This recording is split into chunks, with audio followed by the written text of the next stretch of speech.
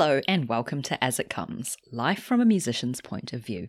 I'm Davina, I'm a freelance cellist based in London, and I'm wishing you the best for 2021.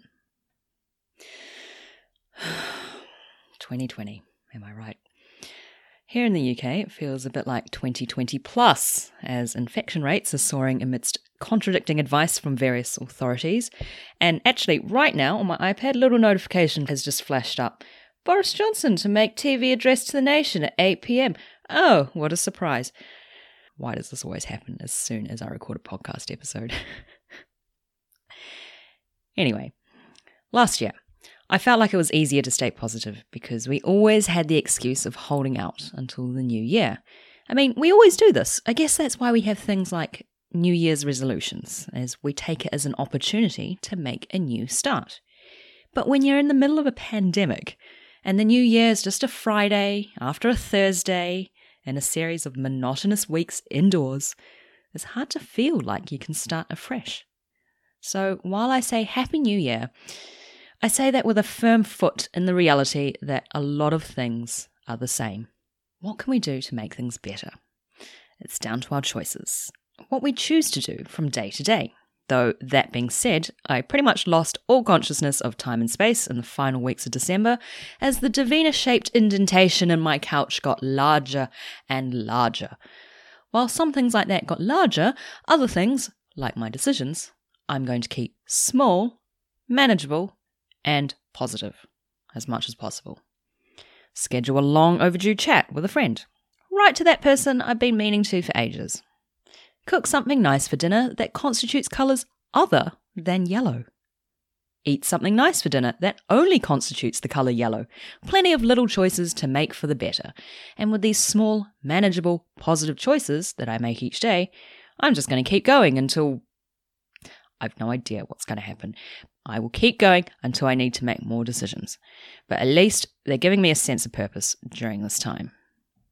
And speaking of keeping on, the title of this podcast episode, I just kept going with it, are words taken from my guest, Joe DeFiore. Joe is an American sax and wind player based in LA, who also composes and arranges.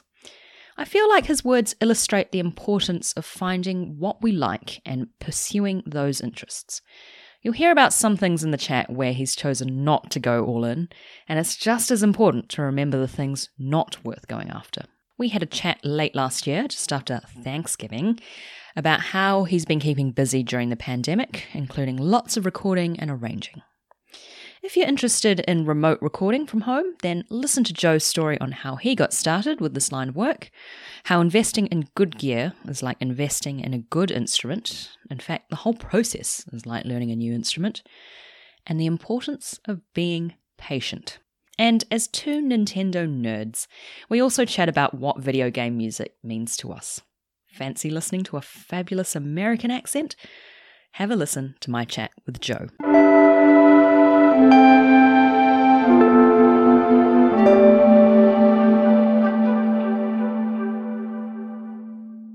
We should be good. I might just kick things off officially, if everything's all good with Yeah. you. Great. Good with me. So, Joe DeFiore, welcome to the podcast. Good morning to you. I believe it's about 10:30 in the morning in LA, and here I am in London speaking to you in my evening. It's a pleasure to have you here on the podcast tonight. And I thought I'd ask you, because it's fairly topical, we're speaking in the week following Thanksgiving in 2020, and in light of this being such a weird year, what's something that you've been thankful for? Yeah, a couple of things come to mind. I think certainly the first thing I'm thankful for is friends and family. I think you kind of see from this pandemic that's been going on too, and you're having to stay home for certainly most of the world, is that you kind of learn to appreciate, and what kind of gets you through life, if you will, is just your strong relationship with your friends and your family. You know what I mean? I think it's good to have that support you have with people as well that are close to you. So I would say that's certainly one thing that comes to mind, is certainly friends and family for sure. Have you managed to have friends and family close to you during the pandemic, and even last week during Thanksgiving? Did you manage to spend time with them? Yeah, it was just myself, my brother, and my mom. So it was just kind of keeping that. I think it's like the 3 householders like recommended here. So yeah, so it's a small group. In some ways, it could be better because it's nice to have that small group, so it's more intimate that way. So I don't know. Maybe it's just me making a positive light of everything.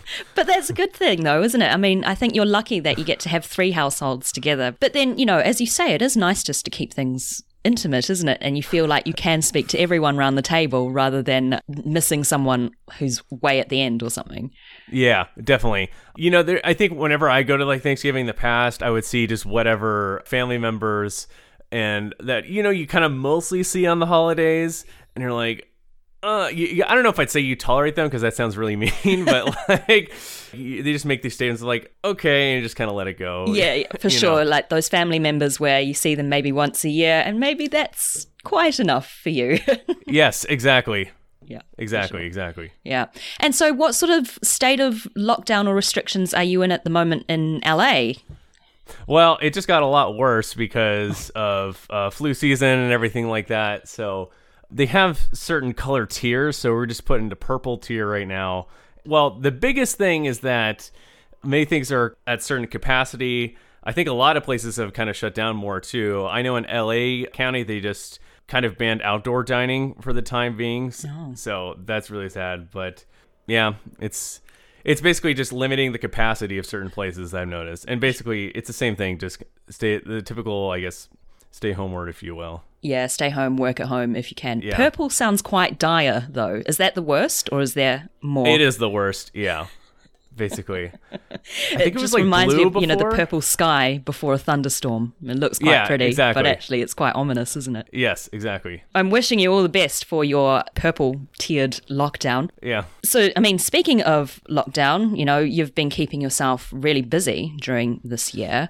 Yes. And I'd like to talk to you a little bit about remote recording because obviously that's something that so many musicians have had to do this year and something that you've done a lot of yourself. But first of all, so you're a wind player based in LA, as we've mentioned, and you play and record on various instruments, including saxophone, flute, a whole bunch of others, I believe. Yeah.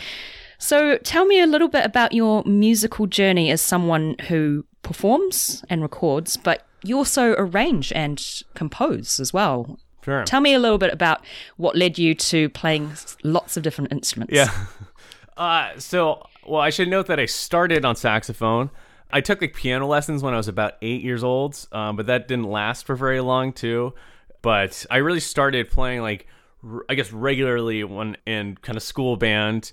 So when I was about 10, and then I just kind of kept going. I went through middle school, which is like 11 through 13 ages, yeah. And then it kind of came to a point in high school where I started playing in a jazz band too, and concert band and everything. Now, when you live in LA too, you also have like all these incredible musicians that you can study with as well. So I started studying with this one saxophone player named Rusty Higgins, who does a lot of the session studio work. Played with like Barbra Streisand and Michael Bublé and all those like records. You know what I mean? Yeah. So I remember just the first few lessons or something like that. I was only like 15. He's like, a lot of these working players in town who do all the session work and all the high profile jobs, they double on flute and clarinet. He's like, you could if you want, but I'm just saying, if you want to be a working musician here in town, you should learn to play flute and clarinet. Yeah. That's quite a common thing for wind players, especially, isn't it? Because I noticed that in London, in the West End, you are the wind player. You play your saxophone, clarinet, flute, maybe bassoon as well, if you can do that. Right. And they don't necessarily have individual players for all the different instruments. Is it particularly easy to switch between the different instruments? Well, the short answer is no, but in some cases, yes, because, well, if you think of something like flute, the fingerings themselves are fairly similar to saxophone until you get to the really high register where it's nothing like saxophone at all. But it's also, the embouchure is also nothing like saxophone at all. Of course, yeah. But there are also kind of similarities and certainly positives to learning these instruments too. So for example, clarinet. So it's very common actually story that you'd see people who play clarinet and then they learn saxophone later because it's such an easy adjustment. Yeah, the reeds. right? Yeah, the reeds, the embouchure is a little bit tighter too, I guess for lack of a better way of saying it, on clarinet than on saxophone. So the good news is that you could play clarinet, like say if you play both saxophone and clarinet, you could just practice straight clarinet if you played like every day for a couple hours for a week, and you could pick up saxophone again and feel like you hadn't lost a day on saxophone. Yeah. Right. So there's certainly similarities, and there's certainly something that you can kind of transfer over. Yeah. That must be really useful. So I guess it was quite a turn of fate that you had this teacher that told you at such a formative age, you need to, if you want to be a working musician, you need to learn all of these instruments. So then what brought you forward from there? I mean, I've kind of always known that I'd want to be a musician for a living since I was like 13. So I know that happened.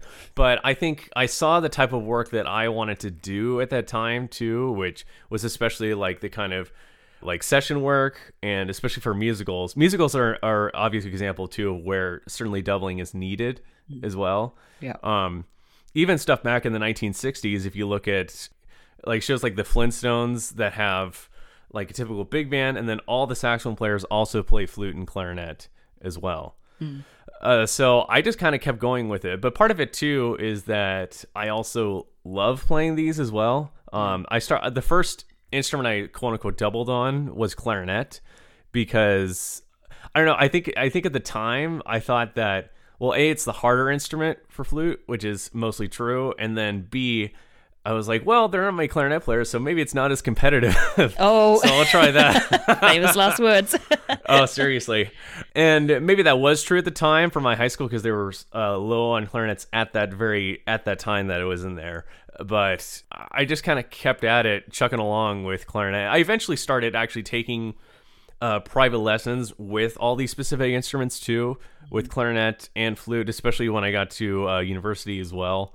I started to love all these instruments, and that's a good sign, isn't it? If you love something, then that's a good enough reason just to keep going. Someone asked me recently, why did I choose cello? What sparked it all for me? And basically my answer, I summed it up really, really quickly, was I started when I was 8 years old, and then I just never stopped. So it's just one of those things, you know, if you love something, you just keep going and you make it work for yourself. Sure. And it's about finding what you like too, like what you have the drive for specifically, you know, like I do have, as you said, I do have some friends that play bassoon as well. And I've played bassoon, but for me, I don't have the drive to, like you have with instruments like that, you have to go all in with it. Yeah, you know? yeah. You don't quite have the drive to carve your own reeds and do all your winding and stuff. I can't even tell you. I already spend enough time playing 3 instruments and composing and arranging. So to add another instrument, let alone making reeds, is a whole nother thing. I can't do it all, you know. You have no time to do anything else in your life. It's true. But the composing, arranging thing actually came in, I think, around high school too. I grew up listening to Frank Sinatra, thanks to my parents and grandparents too. And I just remember loving that sound of just that big fat big band sound, you know, of just the brass and the saxes and everything like that too. And I don't know, it's just one of those things that kind of crept up on me where I just kind of wanted something more, I guess, too. So very slowly I started kind of writing stuff too, starting in high school, and then it really kind of fruitioned in university, which is what I majored in, which composition. So same thing, just kept going with it and kept doing it. Just keep going, just keep swimming like Dory and Finding Nemo. I mean, it must be useful, I suppose, as a composer as well, having these insights on all the different instruments so that you feel like you can write or you can arrange idiomatically for these instruments. Very much so. I think it's useful for any composer to also play and have experience playing in a band too, and vice versa. Because, so for example, like I've spent many years like just playing in big bands, and so while I don't play trumpet or trombone, I know what's idiomatic and I know more or less what works and everything just from hearing it and understanding like, oh, that's what's in their range for it, or, you know. Yeah. And even for me playing clarinet in orchestra too, I at least have a better idea of how to write for strings as well. Yeah. Yeah, because then you have a perspective as to the different roles in an orchestra as well, and orchestration and color and things like that you're used to listening to and hearing all around you. I would add too to that a lot of my arranging comes from something I just kind of just imagine in the first place too. Yeah. So I think just imagining like this would sound cool if it was like cello and alto flute playing here, or just as a random example that, oh, this can kind of provide this color or this color, because I remember hearing this somewhere playing an orchestra or big band or what have you. Yeah, and I think that's why it's so important to play in ensembles. As you mentioned before, anyone who composes or arranges should have this experience sitting in an ensemble, because it just makes you aware of all these different possibilities. Yeah, absolutely. You also do lots of remote recording as well, putting your skills on various instruments to use in a year such as 2020 with the pandemic, and remote recording's been such a necessity for musicians around the world to keep working.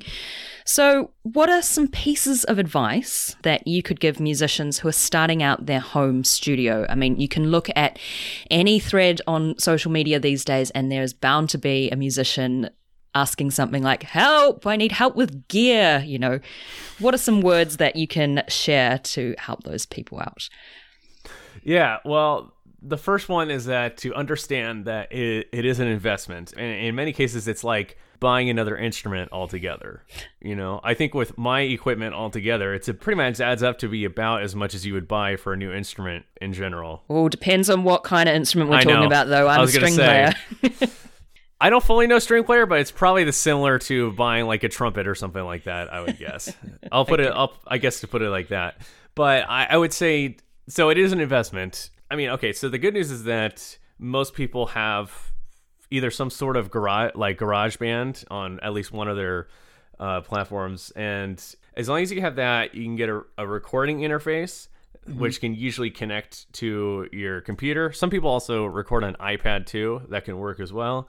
And as long as you get a mic too, it's all, and that's really, and headphones too. Yeah. But that's pretty much all you need. I started doing that when I was in university as well, because I took an audio recording class. I was like, this is kind of cool. I want to kind of try this, So for a while, I had just like $100 interface and $100 mic for quite a while. And I just never knew what to do about it. And then just kind of all of a sudden I started getting work through an app, or these a recording session, remote recording work too, and which gave me a ton of experience to try to just start, you know. Take your $100 interface, your $100 mic kind of for a test drive and just get experience that way, and just make sure that you know how all the gear works first before investing in something absolutely ridiculous. Yes. And then not having all the gear, no idea kind of thing, which I think a lot of people fall into the trap of. They buy the fancy microphone and then not how to use it properly. Yeah, I think for me is that you kind of know how it works. And then once you know how it works, you get to a point where this could be better. I know. Yeah, it's so addictive, isn't it? You probably get this, but I've had another composer friend talk to me about gear acquisition syndrome, or GAS. Where you buy one microphone and then you realize, but now I need this, and then I need this one, and this model's coming out, and it's amazing. All of a sudden, you've got 10 microphones. Yeah, which is I was saying is exactly like equipment for an instrument. It's the exact same thing as it's like the equivalent of me saying I got a new mouthpiece. Oh, I got this new ligature. It's a very similar type of deal. Yeah, so gear, definitely an investment. In terms of actually going about and finding work, so you mentioned you got some experience working through an app. And how else do you go about finding remote recording work? Oh, this is I used to do a lot actually, was actually Craigslist. I did ads for a little bit too, and that actually helped too. Is Craigslist I don't think we have that in the UK, but I think I know what it is. It's like public listings. You put exactly. An ad, it's like a public listing. Wanted or for sale kind of thing. Yes, exactly. So it's just, I think posting on public listings help a lot too. There's not just one surefire thing. There's a ton of different things you could do. Certainly social media posting about it is one thing, making people aware of that. And then a lot of it too is just kind of the typical how you get any gig, just word of mouth. you know? And fostering relationships with people that you know, isn't it? Like I definitely know people who've gotten work, and myself included, because I just happen to be friends with certain composers or arrangers, and if they know that you're around, then you're more likely to be on their radar for when work pops up. Yeah. I'm sure you've gotten the same thing where somebody's like, "Oh, do you record this or do you do this?" You know, and you'd be like, "Yeah, I can," and then they hire for it, right? Yeah, exactly. You just say yes first, and then you figure out the logistics afterwards. Exactly. Yeah. And then also in terms of doing the actual work as well, what are your suggestions for, playing in certain rooms? Do you do much treatment to your rooms to make sure that the room is a certain dryness or boominess or things like that? So typically you try to keep it as dry as you can for remote recording work. Typically what people want is that you don't want much natural reverb in and of itself because they want to add the reverb after. So they typically want just like dry wave file. You could treat the sound. My room is typically okay, where it's not a whole lot of reverb at all. You could put up some things. I haven't really had to put too much time into that too, because most rooms, unless you're gonna like record in a bathroom or something like that, you shouldn't have. Wow, I sound amazing. Yeah, I know. It really makes me feel good about myself. That's an interesting point, actually. I don't know what residential situations are like in LA, but in London, quite often you're living underneath someone or you're living on top of someone. And so there's that compromise sometimes. You have to think, are the upstairs neighbors going to put on their washing right when I'm about to record? Or is the rubbish truck going to arrive at the beginning of the session? Yeah, that's always a tricky one too, that I unfortunately don't have a full answer to. I have a friend's studio actually, in that every time that we have to stop just because there's a train going by. Oh man! So there's no surefire way of doing that. I'm trying to remember what it was. There's something that you could put on like the corner of your walls, and I wish I could remember what it's called exactly. I remember what it looks like. It's like this piece of like, I don't know if it's foam necessarily, but it's like kind of a piece of gray that you put on the corners, and it kind of basically just limits the type of reverb. Oh, that's pretty cool. I mean, again, that's like further investment, isn't it? Once you've got all the gear, then you can stop thinking about gear and start thinking about how to treat your room. And then it's like buying another instrument, as you say. But yeah, I mean, there's all sorts of things with recording at home that you just don't think about when you go to a studio, perhaps, to work. And you're already in this perfect environment. But then at home, there's plenty of other things you've got to think about, Right. Babies next door, animals walking in the room. Turning off AC as well. That's really interesting to hear about your insights into remote recording and also your struggles as well. Can I also add one more thing too? I think the third one that I forgot to mention is to be patient, because I can't even tell you how many problems I've came across when recording, and it's always something different too. Like, why isn't it recording? Or why am I not hearing myself? Or why is this crashing?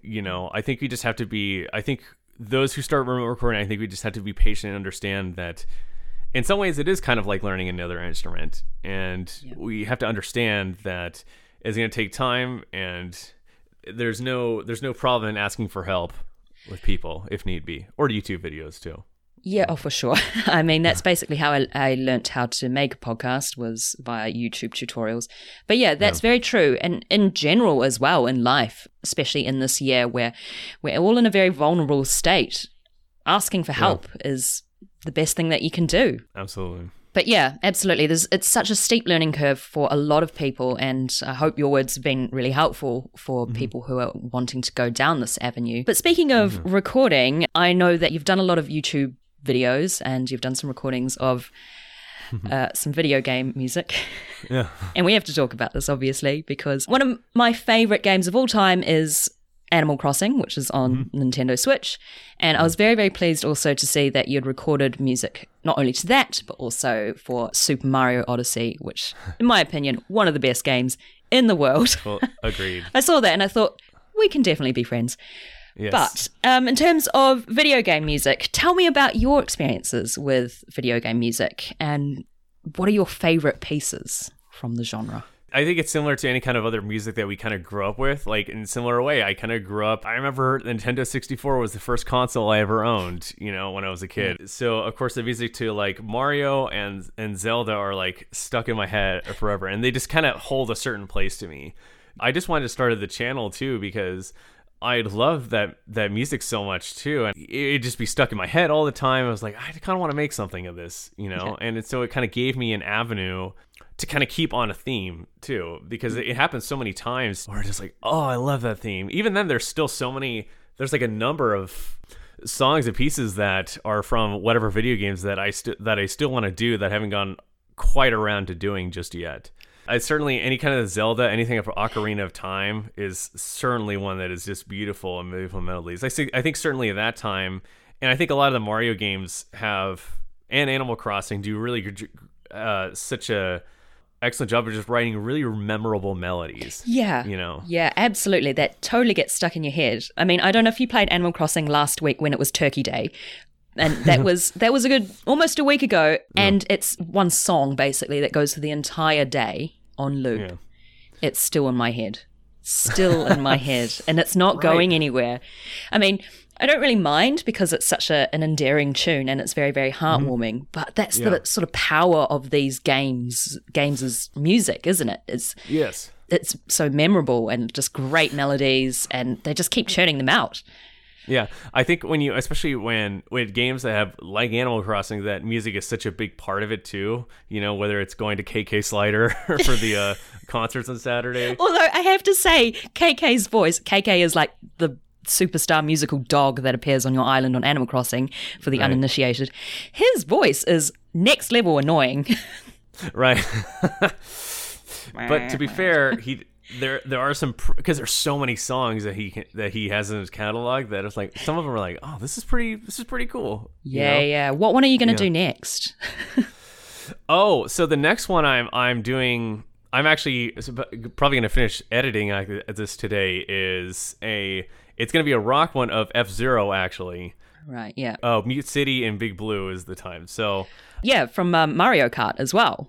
Yes, that's actually the version I'm doing of that too. Oh, so I'm doing a few friends. Oh, that's awesome. Those are great tracks. Ooh, yeah, it's good. So it's like a whole thing where I have just a few friends I recorded with. So it's like basically like typical rock rhythm section of like drums, bass, 2 guitars, keyboard, and I'm playing saxophone on it. So yeah, man, there's some like mean saxophone licks throughout the Mario Kart tracks. Exactly. Dolphin Shoals.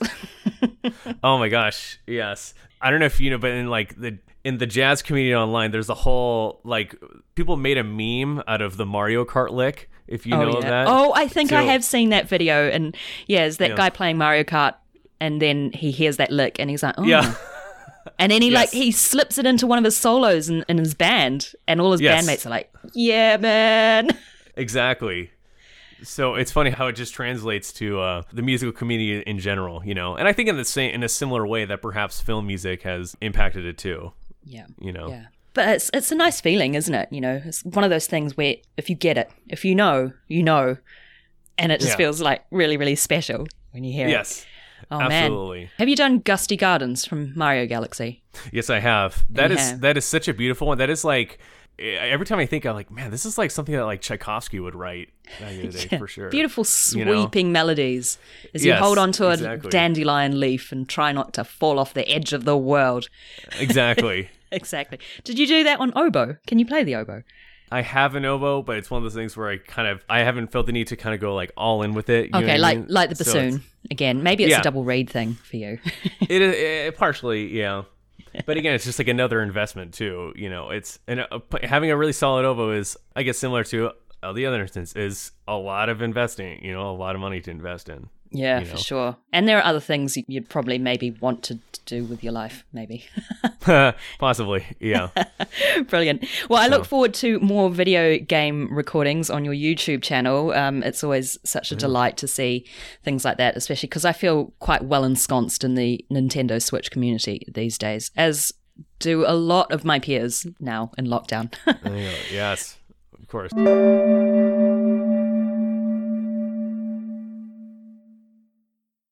So moving on, you may or may not be aware that in my podcast, I have a segment called the Wildcard Question Round. Mm-hmm. And this is where you have the chance to choose what I ask you next based on 3 choices that I present you. All right, go for it. Cool. Okay, so your topics are, and you can choose one of them, precious musical gear, New Year's resolutions, and breakfast habits. I'll do the gear. Precious musical car. What was it? Gear? Precious musical gear. Thank you. Yes. Yes. Brilliant. So, tell me, what is your most treasured musical possession? So it is my alto saxophone. For those who are also saxophone players, my saxophone is the Selmer Mark 7, which is essentially kind of like the second best instrument you could get anywhere, the first being Mark 6. The reason why that specifically is not just because of how valuable it is, but also because it was my dad's instrument too. Oh, amazing. He doesn't really play. So he played in high school and middle school and part of college, but for some reason he just kind of like kept the saxophone like throughout the whole time. So like throughout like his whole life. So when I was a kid, I would always see it, and so by the time school band rolled around, I'm like, oh, I want to play saxophone. My dad has one, So sweet, that's an easy decision. Great. Exactly. So and it's really funny too because I'm playing this like Selmer Mark 7, which is like, and those horns go up to like $6,000. I presume not that much of a conversion if you're going to pounds or euros, but even still, I don't know anymore these days. Yeah, something like that. But it gives you a rough estimate idea, And then it got to me when I was around like 12. My band director was like, "Do you know what instrument you're playing right now? Oh wow! How good your instrument is?" I was like, "I didn't know that." They're like, yeah, your instrument's like really valuable. So it's still the alto saxophone I use to this day too, by the way. It's still my main alto, and I've traveled many places to it. I play alto saxophone when I tour with Glenn Miller Orchestra as well. So I've been Australia and New Zealand around it too. So I've gone many places and have had many experiences with it, You must feel so lucky to have such a valuable instrument, and also in a sentimental sense as well. But also when you're learning to start off on such a good instrument, because, I mean, I don't know whether or not you teach, but, that is such a strong thing, isn't it? Whether or not you've got a decent instrument to kickstart your career, to kickstart your musical journey. Yes, exactly. I don't really teach a whole lot. I would sometimes give master classes too, but that is the whole thing too, is that it is ultimately you kind of get what you pay for, and there's no denying that I was extremely lucky to have gotten this saxophone too at the time. And again, I just had no idea, and none of my parents or grandparents had no idea how nice it was, Really? So what about your dad when he was playing it? Did he not know how great it was back in the day? No, not really. I think because, let's see, if you got it like in the 70s or early 80s, I would think that it was...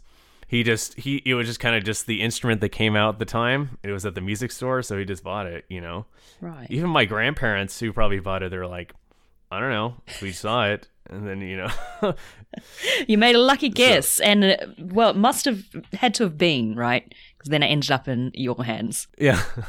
That's a lovely answer. I really liked hearing about your precious musical gear. And we know that you've got plenty of other gear as well, but it's nice to know about that one particular piece. That is a special one for me, for sure, without a doubt. Awesome. Well, I thought I might wrap things up now, but Joe, thank you so much once again for joining me on the podcast and telling me about your insights regarding remote recording, playing various different instruments, and also video games, because why not? So where can people find out more about you and your work? You can find me pretty much on most of the social media too. You can find me on Instagram on Joe DiFiore Music. That's spelled, the last name is spelled DiFiore, Joe DiFiore Music. You could also find me on my YouTube channel, which is JD Wins. That's JD and Wins, WINDS. I also have been doing a number of videos on TikTok too, duets and jamming with other people too. So you can also find me on there too, Joe DiFiore Music. Very cool. How are you finding TikTok? I've not joined TikTok because I don't quite understand what it is. I have actually very much enjoyed it because basically, I don't know if you know, but you have this option to do a thing called duet where you take a video that someone posted and then it's kind of one of the things, I think it was meant to see people's reactions to the videos in real time, but I think people have just turned it in such a case where so many people are just like, musicians, duet this, jam over this, see what you could do, and they just play whatever chord progression, and then singers would like write a melody and lyrics. So I would like often like solo over things too. So there's just a lot you could do. I personally haven't quite gotten into that platform because for me, 2 forms of social media is enough, but maybe one day we'll see. Yeah. Well, thank you so much once again, and thank you for being on the podcast. Thanks for having me, Davina.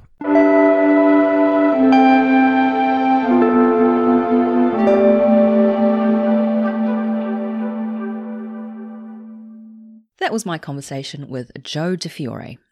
If you're anything like me in a rapidly growing circle of my friends who have been indulging in playing lots of video games recently, then you might like to check out Joe's YouTube channel where he's recorded plenty of covers of themes from game franchises such as Mario, Zelda, Animal Crossing, as well as well-known themes from TV shows such as Parks and Recreation. Such a good show. Mark and I binged that show twice during the pandemic. It's so feel-good and weirdly prophetic about American politics. I highly recommend Parks and Rec. Anyway, check out where you can find out more about Joe and his wonderful portfolio of work in the show notes. That's it for today. Special thanks to Roz Nagy for my logo and Daniel Elms for my jingle. What's keeping you busy these days? Get in touch at asitcomespodcast@gmail.com or on the website asitcomes.com, where you'll also find all previous episodes and transcripts of the podcast. You can also get in touch with me via Instagram and Facebook, where I highly recommend you give me a follow and a like at asitcomespod. Remember to rate, review and subscribe on Apple Podcasts or wherever you get your podcasts.